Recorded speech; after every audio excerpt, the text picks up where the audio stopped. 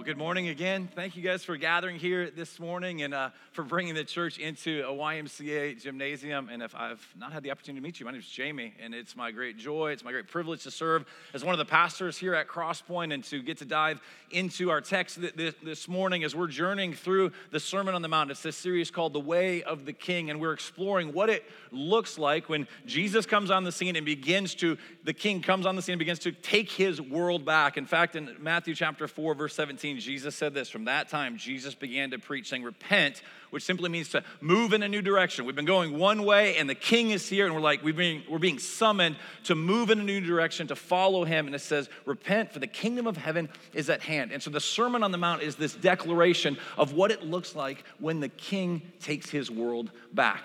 And there's challenge in this. There's a lot of comfort in this.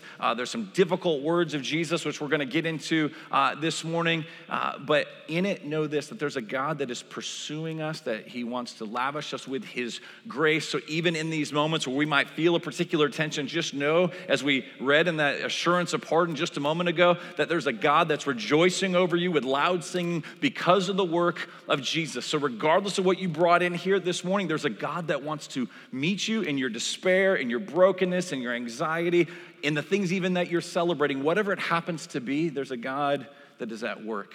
And if you doubt that even for a moment this morning, you're like, I don't know if that's true. The fact that you're here this morning is testament to the fact that God is at work and God wants to meet you and me in this place this morning. And so we are going to be in Matthew chapter 5. We're going to look at verses 31 to 37. And it's our practice to regularly just preach through either large sections of Scripture or through whole books of the Bible. And we want you to be able to follow along. You don't need to hear from me. You need to hear from God's Word. And so to have that in front of you is very, very helpful. And so turn there if you brought a Bible. If you didn't, there's paperback Bibles on the back tables there. Get up, grab one of those. You can find the text on page 899. You also can make use of going to cpwp.life. Swipe over the second card. It says Message Notes.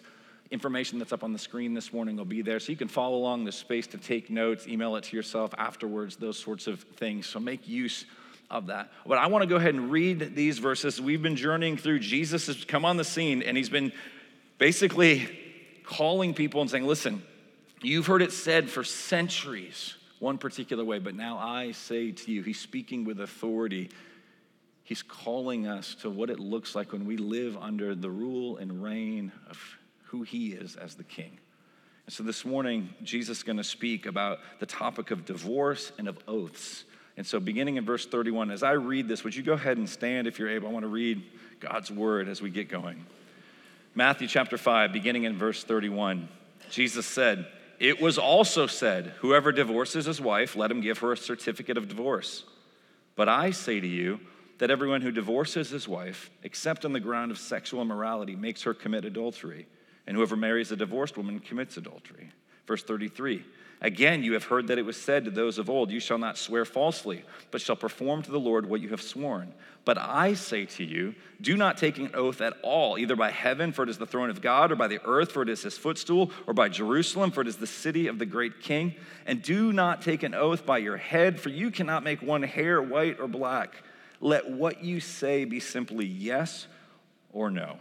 Anything more than this comes from evil." This is the word of the Lord. You may be seated. And so in this, if you're already feeling some sort of tension here with what Jesus says, I think that's just a normal response. There's some hard things in this particular passage.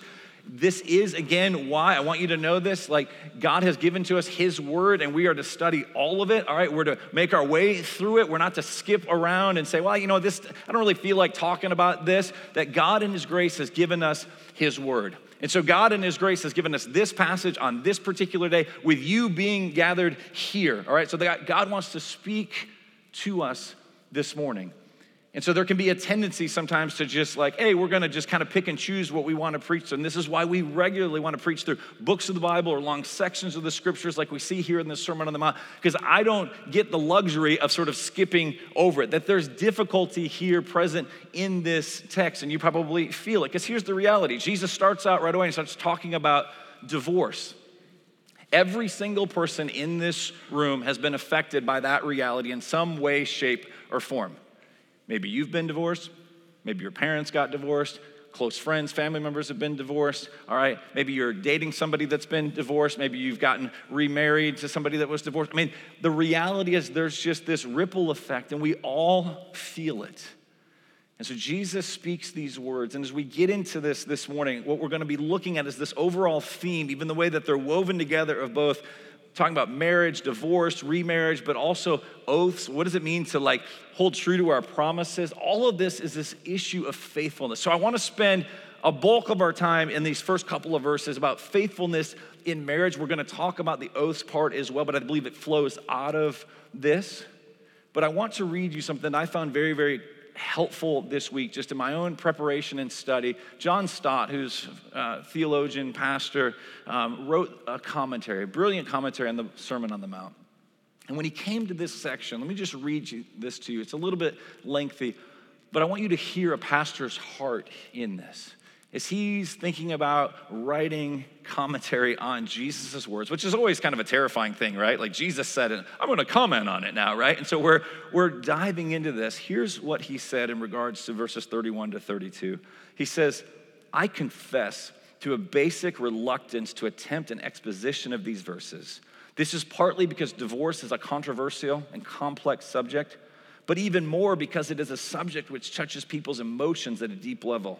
There's almost no unhappiness so poignant as the unhappiness of an unhappy marriage, and almost no tragedy so great as the degeneration of what God meant for love and fulfillment into a non-relationship of bitterness, of discord and despair. Although I believe that God's way in most cases is not divorce, I hope I shall write with sensitivity, he says, for I know the pain which many suffer, and I have no wish to add to their distress. Yet it is because I'm convinced that the teaching of Jesus on this and every subject is good, intrinsically good for the individuals, good for society, he says, that I take my courage in both hands and I write on. And in many ways, that needs to be the posture here this morning as we get into this and we acknowledge this is a complex subject and we acknowledge that it's not one that is just devoid. It doesn't stay in the realm of just kind of like intellectual discussion, philosophical discussion. Like it has an impact on the ground in your life and in my life. And so I want to spend some time here just sort of unpacking the things that Jesus is talking about, both here in these couple of verses, but also later in the book of Matthew as he gives kind of a further exposition of what he was driving at here in chapter 5. And so right out of the gate, there's this reference we need to understand culturally. If we're going to even make sense of why Jesus is saying the things that he's doing, he speaks of this certificate that's been given. And so in 31, you hear this. It was also said, if someone divorces his wife, let him give her a certificate of divorce. Now, remember, track with me. If you've been here for any number of weeks on the Sermon on the Mount, so much of what Jesus is doing is saying, you are not a people that aren't out there doing things. He's like, the question is, what's going on at a heart level? Like we're going to see in the next couple weeks, even where Jesus is talking to us about prayer or fasting. And it's not a call between those who are not praying and those who are. It's like, hey, we're all praying, but what's actually happening? Is it external sort of focus and righteousness? And where this is taking place, when this is taking place, you had a group of people that were like, hey, as long as I issue a certificate, I'm in the clear, all right? As long as I just give this piece of paper, this certificate to this woman, I can literally walk away from the marriage at any point, at any time, virtually for any reason. And they would actually lay their head down on the pillow at night and feel good about themselves because they're like, hey, I'm not like those pagans that didn't issue a certificate of divorce. I actually did it. I followed the rules. I did the right thing. And this goes back to this. It's been this ancient practice from hundreds of years, all right? It's a reference back to the book of Deuteronomy. Now, we don't have time to deep dive into this, but I just want to show it to you. Deuteronomy chapter 24, verses 1 to 4. There's a lot here, but just pay attention. This is where this idea of certificate comes up. It says, when a man takes a wife and marries her, if then she finds no favor in his eyes because he has found some indecency in her. Now, we're going to come back to that phrase because that left it in the realm of a lot of different interpretations. What does that mean? Some indecency, all right? This is where people began issuing these certificates at a very rapid rate. He says, and he writes her a certificate of divorce. He puts it in her hands and sends her out of his house. And she departs out of his house. And if she goes and becomes another man's wife, and the latter man hates her, and he writes her a certificate of divorce and puts it in her hand and sends her out of his house, or if the latter man dies, who took her to be his wife, then her former husband who sent her away, he may actually not take her again to be his wife after she has been defiled, for that is an abomination before the Lord. Now, There's a ton in there. There's a lot of words like abomination. What are we talking about here, okay? Just know this. This was put into place, Jesus is gonna tell us, all right, as a means of protection for women who were oftentimes just viewed as property and they were just to be discarded. Even there were men strategically that were so sick, all right, in the heart and in the head that would be like, I'm gonna marry this woman, I'm gonna get the dowry, meaning I'm gonna get the gift from the bride's father, all right, was usually a significant amount. And if I divorce her, all right, then I actually get that. And if I can remarry her later on, like I'll get kind of a second gift, all right? It's like a registry all over again, all right? He's like, more gifts for me. It's like Jesus is telling us, no. The reason this was put in place is for this progressive work to protect women. They're made in the image and likeness of God. This is terrible what is happening. So now you jump ahead to when Jesus is preaching this in Matthew 5, and there are different schools amongst the religious leaders, all right? And there's groups of people that are coming up to him, and there in the crowd would have been people that would have been more liberal and more conservative on these particular issues, all right? And so the Hillel group was a very liberal group. It's how they interpreted that phrase, he found some indecency. Let me tell you what practically historians would say this looked like. A man could issue a certificate of divorce if he's like, that woman, she burned my food. She burned dinner. Can you believe the audacity of that? Further, there was too much salt in it. These are things that people legitimately would say. It's not really legitimate, right? But this is what historically happened. They'd be like, she burned my food. There's too much salt in it. Or things like, I saw this other woman, and she is a little bit younger. She's in a little bit better shape. I'm going to like trade out my current wife for her. As long as you issue the certificate of divorce, this group of people were like, hey, way to go, brother, all right? Get you some good dinner, get a younger wife, whatever it takes, right? As long as you give this external form of righteousness, you're in the clear. So that's one group. But you also had this other group that was this Shammai group, very, very conservative. Practically, here's what this might look like. Some of you maybe grew up in this sort of tradition where even marriage was viewed as a sacrament. Oftentimes this is in Catholic traditions, all right? We don't believe that to be true. We believe marriage to be very, very important, as we're gonna see. But it's not baptism, it's not communion, the Lord's Supper. And there's groups of thought, there's groups of churches and people down through the ages that have even spoken of divorce in such a way that it's an unforgivable sin. And so maybe this is part of your story and you're walking in wondering, am I just gonna be lambasted with just sort of this condemnation this morning? Am I gonna be part of this church that's saying basically like, no, this is terrible. I can't believe that you would do that. And that is not the storyline of the scriptures either. There are ways that divorce is sin for sure, but sin can be forgiven. It can be repented of. We need to feel that reality, to know that. One of the things I came across this week, and I'd never seen this before, and I thought, wow, this is a great picture of our God as he's talking about his pursuit of the nation of Israel. And oftentimes, if you read through the scriptures, you will see that God refers to himself as this husband, and Israel, all right, who he took as his bride, has been wayward. She's been adulterous. She's just run off in pursuit of other gods, really the language of other lovers, and yet God's continual pursuit. But there also is this spot in Jeremiah chapter 3. So if there's any bit of you this morning that's feeling self-righteous and you're like, I can't believe those people like got divorced. Well, look how God identifies himself in Jeremiah 3:8. He says, I gave faithless Israel her certificate of divorce. So there's that language again, and sent her away because of her adulteries. That there's a God here in this relationship that even identifies himself as one who's issued a divorce certificate. So if you think for a moment that like God can't relate or somehow God is up there just wanting to speak words of condemnation, I think we're missing the storyline of the Bible. And so that's what's going on initially with this certificate. Now, what Jesus does is he wants to press in and move us past just the external. What is going on at a heart level? And there's an internal heart issue that you have and that I have. Regardless of how close you are to this particular topic, this is true regardless. And so in Matthew chapter 19, let me read to you a couple of verses. This is where Jesus gives further explanation of what he says here in Matthew chapter 5. You can read about this in Mark chapter 10 as well. There's a very similar account. But in Matthew 19, Jesus makes reference back to this certificate. So this group of religious leaders come up to him and they say, well, why did Moses command one to give a certificate of divorce and to send her away? And Jesus says, okay, you asked this question, let me give you a response. He said to them, because of your hardness of heart, Moses allowed you to divorce your wives, but from the beginning it was not so. And I say to you, whoever divorces his wife except for sexual immorality and marries another commits adultery. What is Jesus doing here? He's saying, can we stop focusing on the external and the certificate? All of that was a concession that is never how God designed things to be. And really that was given because there's such a hardness of heart. There's such a wickedness that exists in my heart and your heart and people down through the ages that we're always looking out for us, right? What will please me? What will satisfy me? Not a how can I give more to this other person? How can I walk out this covenant? But rather, what is this person going to do for me? Is my dinner going to be good? As you would see people divorcing over things like that, or any sort of reason like, oh, I'm not completely satisfied in this, therefore I'm going to hit the eject button and move on to someone else. Jesus says it was there because of the hardness of heart. So let's stop talking about the external for a moment. Can we just focus on the issue that is a heart issue? That's what Jesus is pressing over and over and over again in the Sermon on the Mount.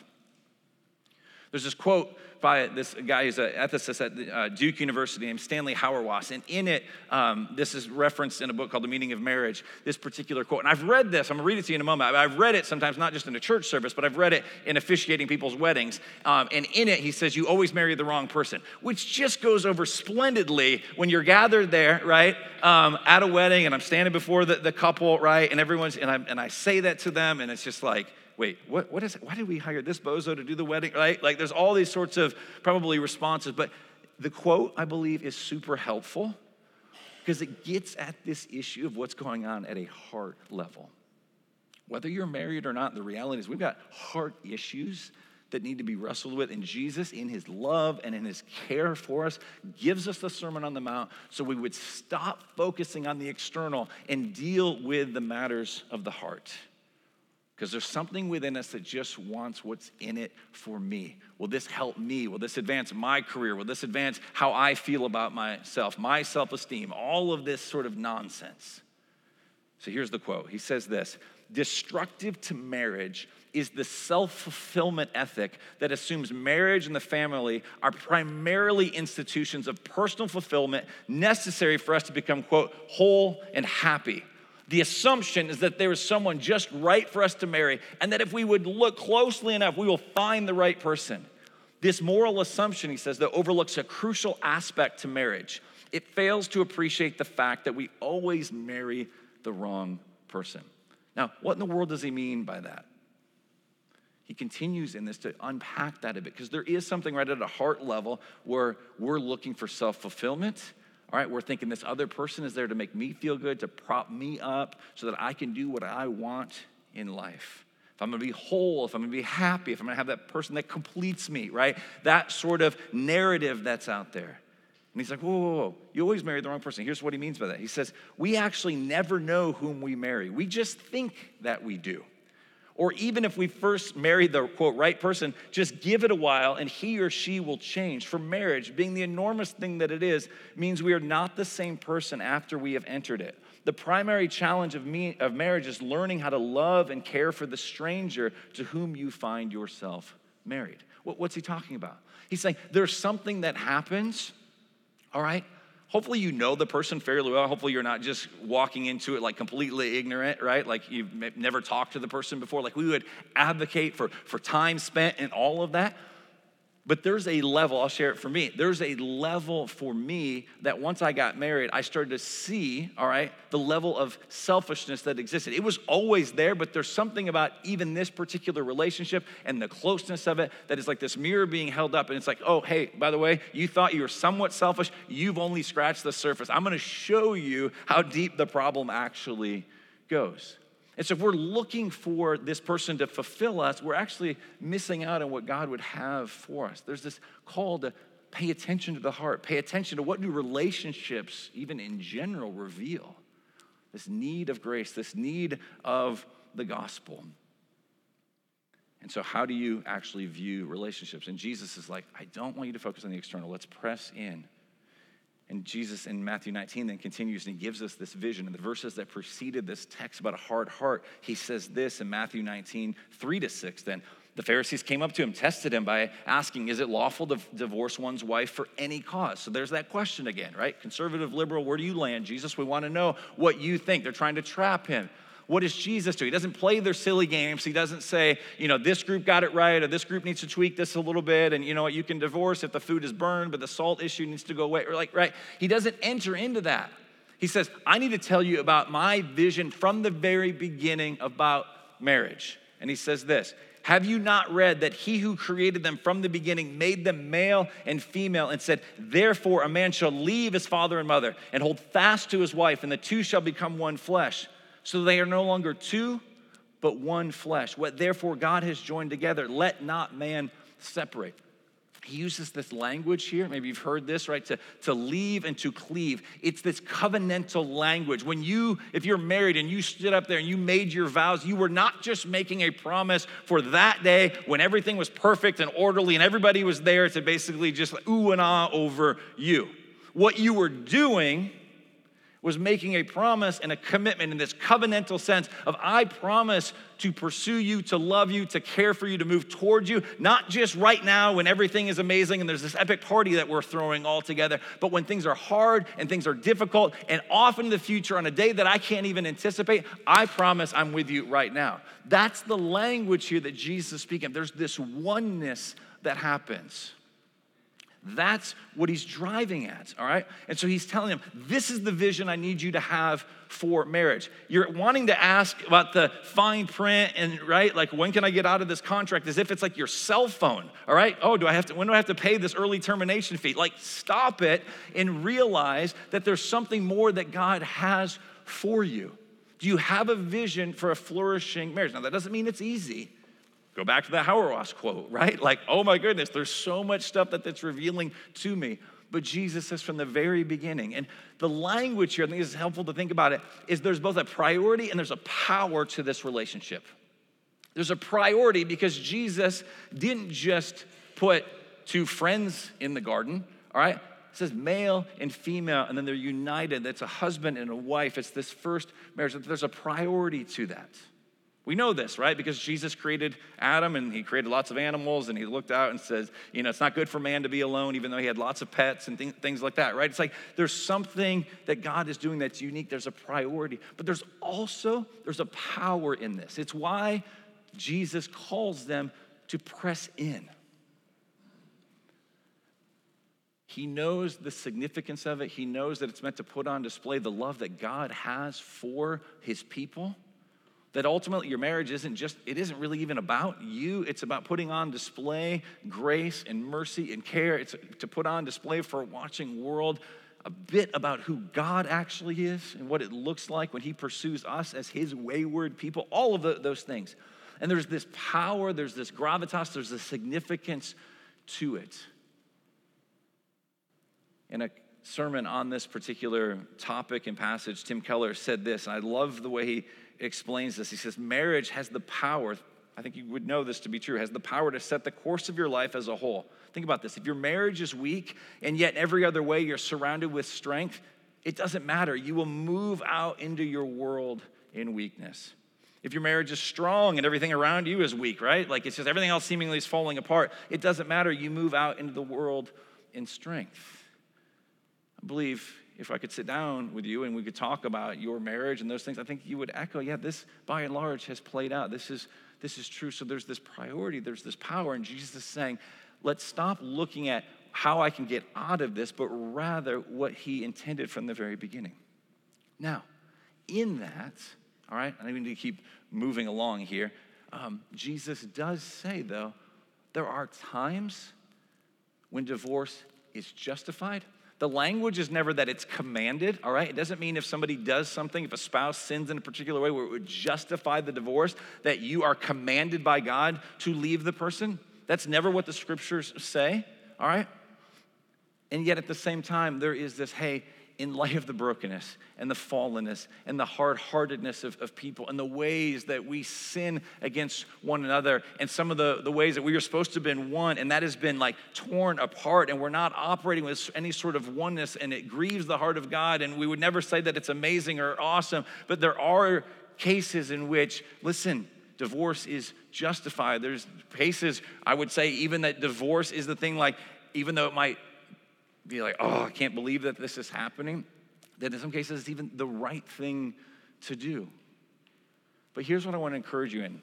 I should have said this on the front end. Jesus gives us these couple words. We're spending a few moments on this. This is not some big position paper. We're going to, I'm going to read 30 pages to you of like every detail and every nuance and all of that. This is just an overall framework. How should we even think about these things?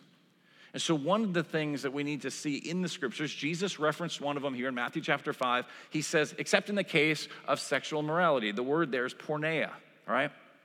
You can see where that would get translated in today, like pornography, that sort of language that's being used there. And it's a wide kind of it encompasses a wide range of things.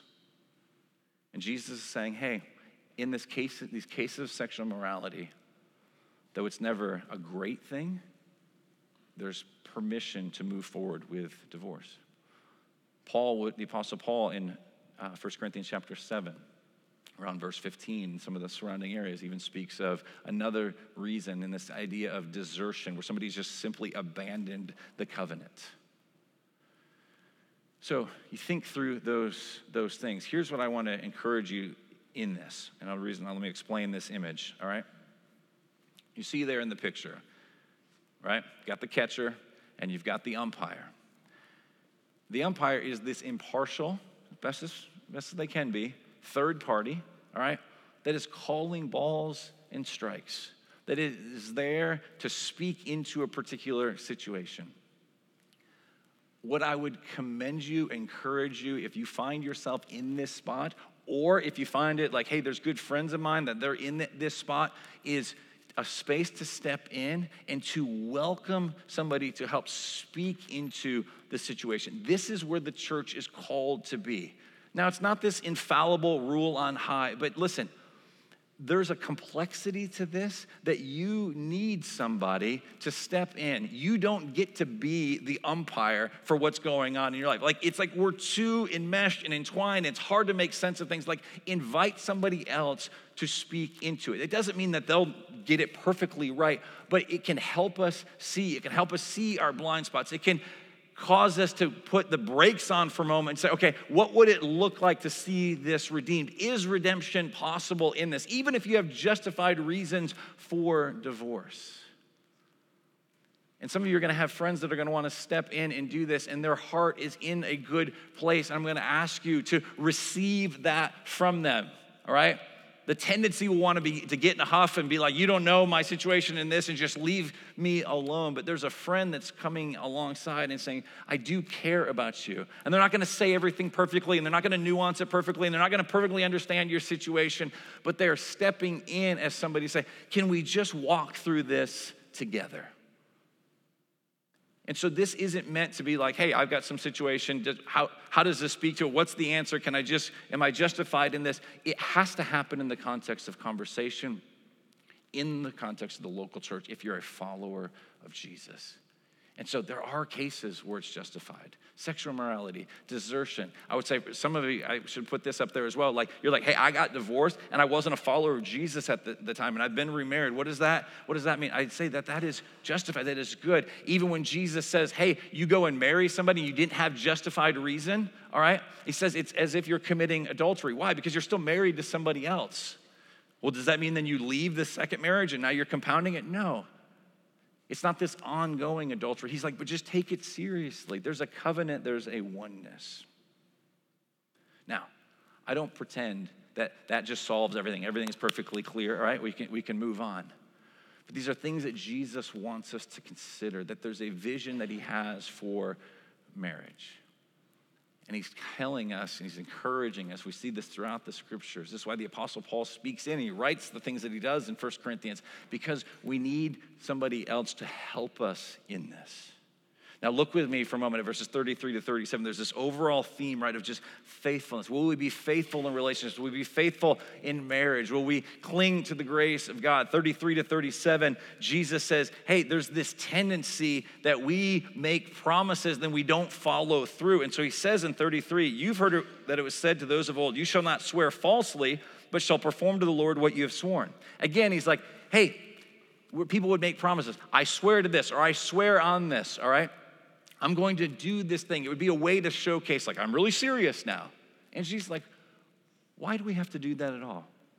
The fact that we swear, meaning like, I promise to do this thing, I swear on this, is because we live in a world and a culture of lies and a deception. And so we have to ramp it up and say, okay, this isn't just like a normal thing. I really, really mean it this time. And Jesus is like, what if your yes could just be yes and your no could just be no?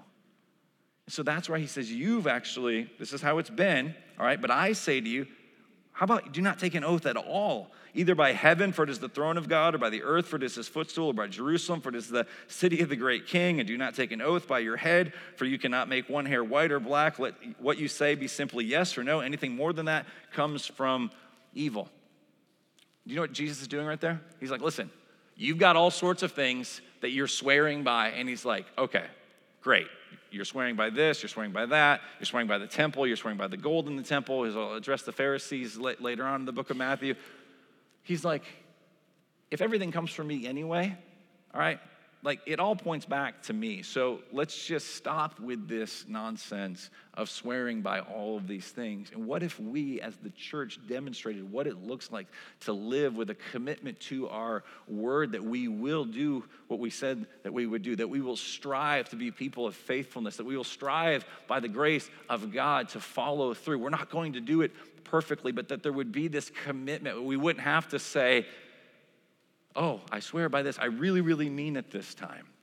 You can see why Jesus, I think, even talks of this right after marriage. I mean, look how he sandwiches this, all right? Right prior to this, Eric preached on this last week, is the topic of lust and adultery, like those sorts of things. And then he goes right into the section on divorce and then follows it with this talk here of oaths.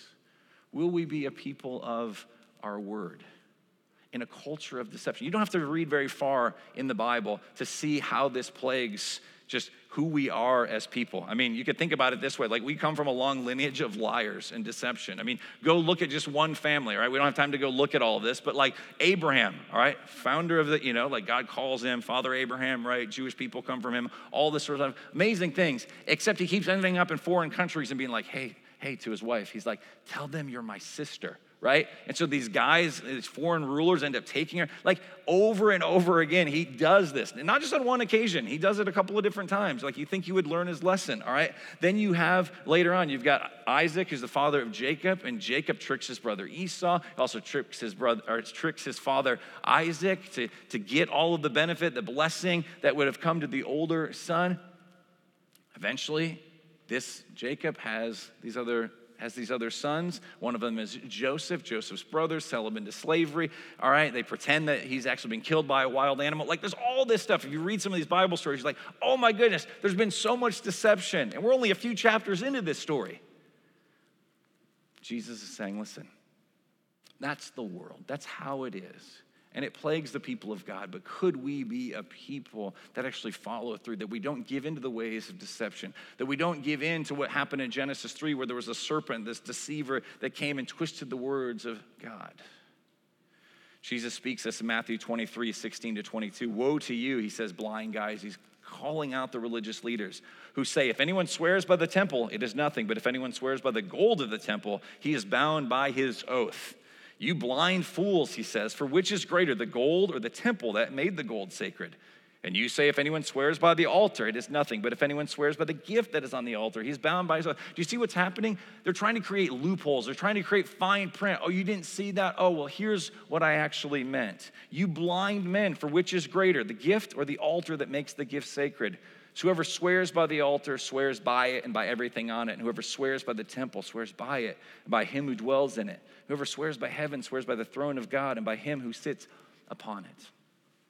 It's Jesus' way of asking us this. Do you remember this as a young kid, all right? That you would make somebody a promise, all right? Do you remember this, all right? And then it would come back and they'd be like, why didn't you do that thing? Oh, I'm sorry, I had my fingers crossed, right? They're behind your back. Oh, sorry, I'm out of it. No matter what I said, what I promised, I don't know if that's still a thing amongst younger generations, right? But that was definitely a thing. I used that all the time. Oh, I'm sorry, right? Fingers were crossed. Jesus is like, really? Like, why would we operate with this mindset, right? Like, we might understand that so younger kids might give into that. And he's like, okay, that's not great either, but why are we going through life this way? He's like, let your yes be yes, let your no be no. It's because faithfulness is hard.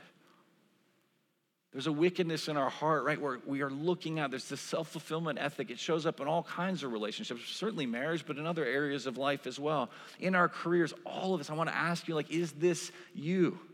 Are you doing that in your marriage? I made these vows, but I didn't really mean it. Or I'm looking for the escape clause or how I can get out of it. What about in just relationships in general? How are you operating? How are you doing this in the workplace? Are you honest? Do you have integrity? Is there a wholeness about you? What about your commitment? If you're a follower of Jesus, there's no verse that says you shall be committed at Cross Point Winter Park. I haven't found that verse yet. But there is a theme and a command in the scriptures to be connected, involved in a local church, into a body of believers. Now, if it's here, awesome, great. We want to help you get plugged in. But if, as a follower of Jesus, you're not called to be this independent entity. That's not the way the scriptures speak of it. There's this call to be in this covenantal community of faith together. And yet, even in that, I think sometimes we kind of do the fingers crossed thing. Oh, yeah, I gave lip service to it, but I'm not really all in. What does that look like in your life? What might the Lord be calling you to move past simply just this lip service, but say, no, like, I'm in, I bleed with these people. These are my brothers and sisters. It's not like a family, it actually is a family. And so are we going to suffer with one another? Are we going to celebrate with one another? Are we going to say difficult things to one another and yet also walk alongside? Because if there's anything in here like that Jesus, I think, would rail against too, it's those that would come on their high horse and be like, how dare you get divorced? How dare you think about that? I'm going to peace out and go out the rest of my life and not walk with you in the difficulty. So he's asking us, he's calling us to something more than just fingers crossed. So let's close with this. The beautiful thing in all of this, amidst the difficulty, what Jesus is showcasing for us time and time again is the faithfulness of the King. There's a way that Jesus perfectly embodies his yes was his yes. I mean, you think about this. If we were to go back and read in Genesis chapter 3, God made a promise in the midst of the curses and the rebellion that has just taken place with Adam and Eve and the serpent and all of these things. God says, I promise you. Hear me. He says, I promise you one day, I'm not going to tell you exactly when it's going to happen, but I promise you that one day from the seed of the woman will come one that will crush the head of the serpent, that will do away with Satan, sin, and death. I promise you that's going to happen. And so for the Jewish people down through the centuries, they held on to this promise, even amidst their rebellion, their adultery, their spiritual waywardness, all of it, wondering, would God be faithful? In the midst of exile, difficulty, wondering if God had abandoned them, right? Wondering if they'd ever be welcomed in. They held on to this promise, and God has been true to his word that he would send his son Jesus. That's why the Apostle Paul would write in 2 Corinthians chapter 1, verse 20, all the promises of God. So you start there in Genesis 3:15 and you make your way through the Old Testament. Everything finds their yes in Jesus. For all the promises of God find their yes in him. That is why it is through him that we utter our, and Paul uses this word, amen. Let it be so. It is so. I declare it to be, not because of I'm making this up, but this is what we've experienced in Jesus, that we utter our amen to God for his glory. God gets the glory when we realize as well that he has sent his son who's been completely faithful. When I was faithless, when you were faithless, when we pursued other things, when we did not give our affection to God as he deserved, but rather gave our time, energy, affections to something other than God, less than God. The Bible calls it idolatry. All of that, God sent his son, born of a woman who perfectly fulfilled the law, died the death that you deserve and that I deserve, and 3 days later, rose from the dead. This is why Paul would write then to young Timothy. We'll close with this. He says, remember, this is chapter 2, verses 8 to 13. He's like, remember Jesus Christ. Now, he doesn't think for a moment, That it's like somebody maybe you just meet for the first time, and you haven't quite lodged it in your mind of like name, recognition, face, putting those two together. He's not like, hey, do you remember that guy Jesus? What? I think so. Well, who is it again? His call here is remember the gospel. Remember the life, death, and resurrection of King Jesus. Remember Jesus Christ. What? Risen from the dead, the offspring of David, which means he's part of this long line of promises, as preached in my gospel. And Paul says, for which I am suffering, bound with chains as a criminal, but the word of God is not bound. Therefore, I endure everything for the sake of the elect, that they also may obtain the salvation that is in Christ Jesus with eternal glory. Do you see what he's saying? He's like, there's a tendency for us to be faithless people. There's a tendency for us to be forgetful people. There's a tendency for us to not be people of integrity and of wholeness. And yet, we worship and we serve a God who has perfectly pursued us, has not given up on us, has entered into a covenant with us, and he is seeing it through. Are you resting in that? And then Paul concludes with these words. He says, if we have died with him, we will also live with him. I mean, there's been this old life, this old you, that when Jesus went to the cross and you have trusted in him, like that old self, it died. And there's this new creation that Paul speaks of in 2 Corinthians 5. We will also, it says, live with him. If we endure, we will also reign with him. This is what's coming for you. If we deny him, now there's warning here, he also will deny us. This means like an ultimate, no, I will not believe, I will not submit. But he says there are times if we are faithless, guess what? He remains faithful. It means like you doubt, you don't live this out perfectly, right? Which is all of us. If we are faithless, he remains faithful. Why? For he cannot deny himself. At his very core, God is faithful, and he is loving, he's compassionate, and he pursues you and me, even though we have chased other lovers, even though we have gone and said, God, I want to do my own thing. I want myself to be fulfilled. I want to prop myself up, my ego, my story. Jesus still pursues us. So in the brokenness that comes up in all this, know that there's a God that loves you. That you have to look no further than the cross of Jesus to see the ways that all the promises of God find their yes in him with his arms stretched out. As Sally Lloyd-Jones would say in the Jesus Storybook Bible, it's not the nails that held him there, but it was love. Jesus stayed. The ultimate act of faithfulness. And when we realize that, when that grips our hearts, it helps us to become a people that can actually stay and be faithful and pursue. So I want to call us to a time of just prayer and reflection on this. What is it that you need to repent of? Take a moment. I'll lead us in prayer here, but take a moment to quiet your heart. Ask the Spirit to reveal to you what that is. There's things you need to receive, like we need to receive over and over again, the grace of God. Would you know that? Would you trust that? Would you remember this story? Would you rest in that? Would you rest in the faithfulness of God? Let me pray and I'll give us a moment to respond. Father, thank you for your kindness and your grace toward us. Thank you for even difficult and challenging words. That it's all because of your grace, that you love us, that you care for us, that you pursue us enough to even speak difficult things. We thank you, though, that you don't just pile on and overwhelm us, but ultimately use these words to show us the hardness of our heart and how desperately we need you and your grace. And so, Spirit, I pray that right now you would be bringing conviction. God, we know the enemy would love to bring condemnation. That is never from you. So where it is good, godly conviction, let it lead to repentance.